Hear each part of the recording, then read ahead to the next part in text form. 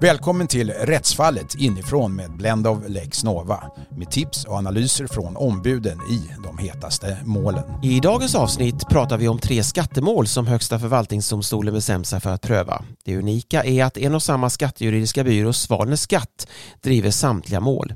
Ett av ombuden är juristen Fredrik Berndt, partner på byrån. Han svarar först på frågan hur vanligt det är att ha så många mål uppe samtidigt i högsta instans. Det är ganska ovanligt. Vi vet ju att det är några fåtal procent av alla mål som blir överklagade till högsta instans som släpps upp. Så att det får nog betecknas som ovanligt. Ja, det kommer in knappt 8000 överklaganden till Högsta förvaltningsdomstolen om man tittar deras årsredovisning på ett år. Och antalet skattemål är 10-15 stycken och nu har du 3 av dem. Hur känns det? Det känns bra. Samtidigt, jag tror att det kan vara lite fler mål med tanke på att man också prövar förhandsbeskeden. Men det känns roligt oavsett. Ja. Har du varit med om det innan? Vi har inte haft 3 mål på samma gång som vi har fått prövningstillstånd. Det har vi inte varit med om. Och de här målen, vad gäller de då? Jo, det handlar om energiskatt, väldigt skiftande mål, ränteswappavtal och vilka verkställighetsåtgärder som Skatteverket ska vidta till följd av domstolsbeslut att upphäva ett beslut av Skatteverket. Och det här energimålet, det har nu i dagarna efter att vi kom överens om att göra en podd om det här, så har det faktiskt avgjorts till din klients fördel. Och det handlar om skattebefrielse om det ska medges för bränsle som förbrukas vid framställning av elektrisk kraft som inte i sig är skattepliktig men som i sin tur förbrukas vid framställningen av skattepliktig elektrisk kraft. Och då så går HFD till mötes genom att säga att det här föreligger dubbelbeskattning. Vill du berätta om det målet?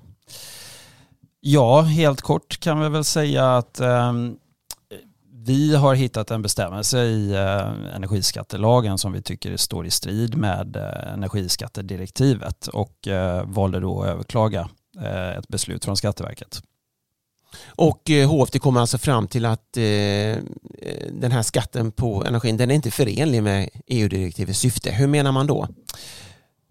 Tanken är enligt energiskattedirektivet att framställningen av el, när man förbrukar bränslen i sån framställning så ska bränslet inte beskattas utan man beskattar elen. Och här har Sverige gjort annorlunda och därför överklagade vi. Och när ni lyckades vinna högsta instans, hur reagerar din klient? De är såklart väldigt nöjda med oss. De tycker nog att det här har varit långdraget. Och det är många gånger vi har fått prata med dem om det här under resans gång. Och nu är de lättade och nöjda. Hur lång tid har ni hållit på? Vi har hållit på i drygt 5 år. Hur känns det att jobba med skatterätt som är så drygt, som tar så många år i motsats till andra typer av mål? Ja, ibland kan det vara tålamodsprövande, inte minst för klienten. Vi är ju vana vid det, vi som jobbar med det. Vi får förklara i inledningen av våra ärenden att det ofta kan ta lång tid.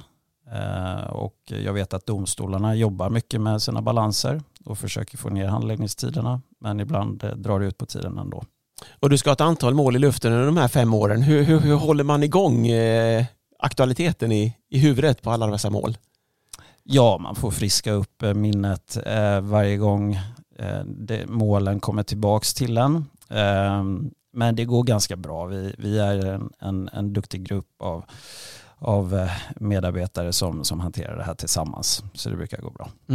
Och de 2 mål som återstår då, vi kan börja med det ena som inte då är avgjort än. Det handlar om den här verkställighetsfrågan som du menar har stor förvaltningsrättslig betydelse. Kan du berätta om den? Ja, det är i grunden ett mål som vi har drivit länge och som avgjordes. Och sen upphävde kammarrätten underinstansernas avgöranden och återförvisade det. Och vi var av uppfattningen att eftersom det upphävdes så skulle klienten sättas i samma situation som var före de här avgörandena. Och Skatteverket tyckte egentligen att de kunde utan att beakta det där fortsätta handlägga ärendet. Och där hade vi olika uppfattningar och vi överklagade då Skatteverkets beslut. Så ni vill liksom bli kvitt den här frågan när den nu är avgjort i domstol, men de fortsätter så att säga det här handläggningen? Ja, och det är väl så att de uppfattar att de kan fortsätta handlägga eftersom det anges i domen. Men det anges också att underinstansernas avgörande har upphävts och det där tycker vi har en betydelse. Vi har jämfört med många andra domar där man inte uttrycker sig på det sättet och därför så tycker vi att det ska ha en betydelse. Och sen då slutligen då det här tredje målet, det är ränteswap-målet då som du menar är av central betydelse för räntederivat marknaden. Kan du förklara det? Ja, men det finns inte så mycket vägledande avgöranden gällande just ränteswappar. För att förklara hur stort det här är så är ju derivatmarknaden i Sverige har Riksbanken uppskattat till omkring 80 000 miljarder kronor i nominella belopp. Det låter mycket. Det är mycket och ränteswappar utgör ungefär 60% av den marknaden. Så att vi pratar 50 000 miljarder i nominella belopp i ränteswappar och inte så mycket praxis. Så att bara av det skälet så är det väl viktigt att det finns avgöranden som även rör den här typen av derivat. Märker du att aktörer på marknaden följer ett sånt här mål så att du får hintar om det? Vi blir ju kontaktade av många som har intresse av det här målet. Så är det. Och det kommer alltså få följdverkningar om ni vinner det här målet? Ja, det blir ju en del av gällande rätt eftersom det blir ett prejudikat så att onekligen blir det ju så. Och då talar vi om stora belopp? Ja, onekligen. Det här är ju vitt skilda frågor inom skatterätt. Om vi tar det här första som nu är avgjort då på energimålet till exempel. Man tänker sig kanske för utomstående att finns det inte särskilda energiskattejurister som nischar in sig och tar hand om sådana här mål? Eller vad kommer det sig att du håller på med så här vitt skilda grejer som du gör här i de här tre fallen? Ja, det förekommer absolut att det finns specialiserade jurister som processar inom sitt område. Vi har ju valt att organisera oss så att vi har en processgrupp som är specialiserade just på att driva processer och inom skatteområdet. Och sen så samarbetar vi med specialister inom skatteområdet som då hjälper oss. Som är på andra byråer då? Som finns hos oss. Som finns hos er? Så att i den materiella frågan så behöver ni processare, behöver ni hjälp med den materiella frågan då, så att säga, från andra personer? Så att säga. Vi sätter oss självklart in i den juridiken som vi ska processa om. Men det kan mycket väl vara så att vi tar in specialister som hjälper oss i de materiella frågorna. Och hur fungerar det i lagarbetet mellan då den materiella experten så att säga, och den processuella experten? Det är en av de roligaste delarna av mitt jobb, att samarbeta med duktiga kollegor. Och jag tycker att det brukar vara väldigt stimulerande att sätta ihop team som är specialiserade för en viss process. Så när man ser ombudets namn på första sidan i en dom så ska man veta att han står inte ensam? Precis så. Det finns alltid ett team bakom. Kan du uppskatta ungefär hur många timmar du har lagt ner på de här tre målen personligen? Ja, det är ju kanske svårt att säga precis hur många timmar man faktiskt har lagt på de här målen med tanke på att de har pågått under så många års tid och det är många gånger man går och funderar på sina mål. Men det blir ju hundratals timmar såklart. I ränteswap-målet och verkställighetsmålet så ansåg kammarrätten att målet inte avser en fråga som är av betydelse för rättstillämpningen och det hade inte heller kommit fram att det finns synliga skäl för ersättning. Men hur kan de säga att det inte är av betydelse för rättstillämpningen när HFD tar upp frågan och anser motsatsen? Det där är en väldigt bra fråga som vi har funderat på många gånger. Jag hade önskat att underinstanserna ägnade lite mer tanke åt den frågan. Vi ser väldigt ofta den skrivningen att målen inte har betydelse för rättstillämpningen. Och det har ju att göra med att de måste ta ställning till den frågan för att det är en grund för att lämna ersättning i målet.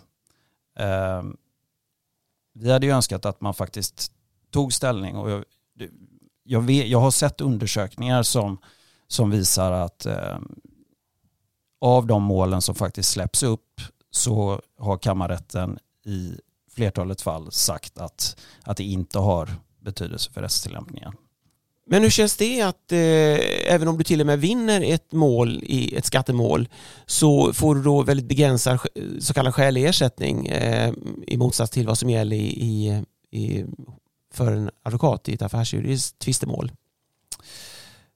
Vi tycker att det är ett rättssäkerhetsproblem. Det är ett omdiskuterat problem att rätten till att få sina frågor prövade begränsas ju till de som har möjlighet att betala för kvalificerade ombud, vilket inte alla har. Mm. Och hur påverkar det klienternas möjlighet i de här fallen då att få ersättning när de nu prövas i HFD? I HFD så finns det en särskild grund för att få ersättning eftersom målen har konstaterats ha betydelse för rättstillämpningen. Så att ersättningsnivåerna i HFD är många gånger lite bättre än vad de är i underinstanserna. Det här att ni då får upp 3 mål från er byrås sida då till HFD, ligger det någon särskild strategi bakom? Är det du beskrev tidigare om att ni har en grupp som jobbar materiellt med frågorna och ni har en processgrupp? Kan det vara det som ligger bakom sådana här framgångar? Eller vad är så att säga ditt recept? Det är nog några olika saker. Jag tror att det börjar med att man har en bred klientbas som exponeras för olika typer av rättsfrågor. Och mina kollegor är duktiga på att vaska fram spännande frågor. Sen handlar det ju såklart också om vad man gör av de frågorna när man väl är i domstol. Vi har viss erfarenhet av att presentera rättsfrågor på ett sådant sätt att de är möjliga att pröva för högsta instans. Mm. Många företag håller ju sig med egna jurister och till och med egna skatteexperter. Det kan ju vara ekonomer också för den delen. Men vad är det som gör att de måste gå till en byrå som Svalne då för att få hjälp? Blir det för komplicerat för deras egna medarbetare? Det finns jättemånga duktiga jurister ute på bolagen. Min upplevelse är att de har väldigt mycket på sina bord ofta. Och det är att driva processer är resurskrävande. Och när det har gått så långt att man behöver lägga mycket resurser på en process så är vanligtvis inte så att de resurserna finns på bolaget.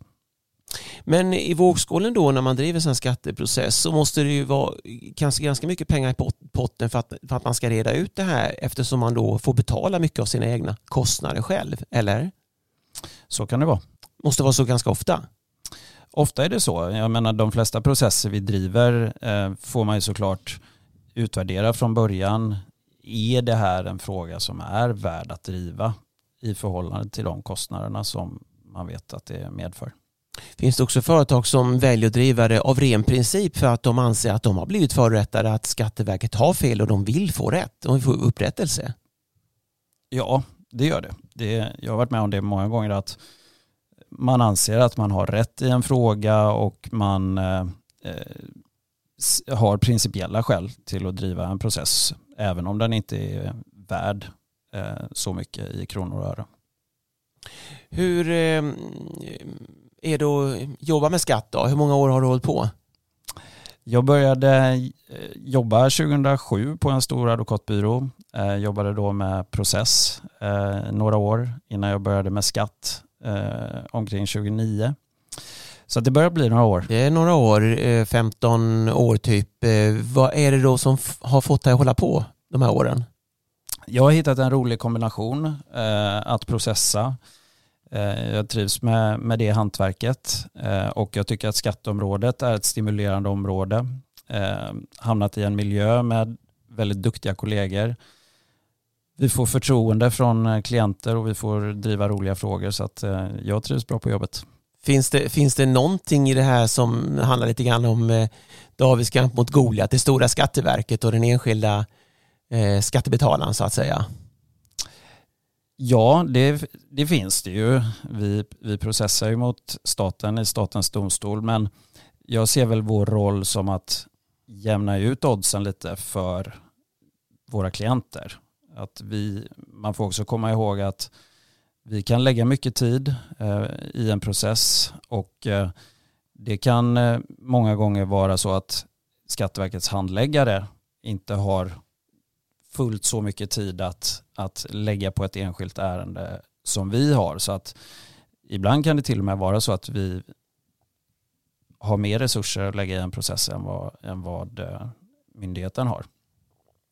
Nu står det 1-0 till dig då i de här fallen. Kan det bli både 2-0 och 3-0 eller hur kommer det sluta med 2-1 till dem eller dig, eller vad tror du? Jag spekulerar inte i det utan vi hoppas ju såklart att vi kan nå framgång även i de andra målen och tycker att vi har kommit en bra bit på väg, men vi får väl se. Det sa Fredrik Berndt, jurist och partner på Svalens Skatt. Vi får se hur det går i de andra 2 målen som väntar på att avgöras. Rättsfallet inifrån är tillbaka med ett nytt avsnitt om 2 veckor.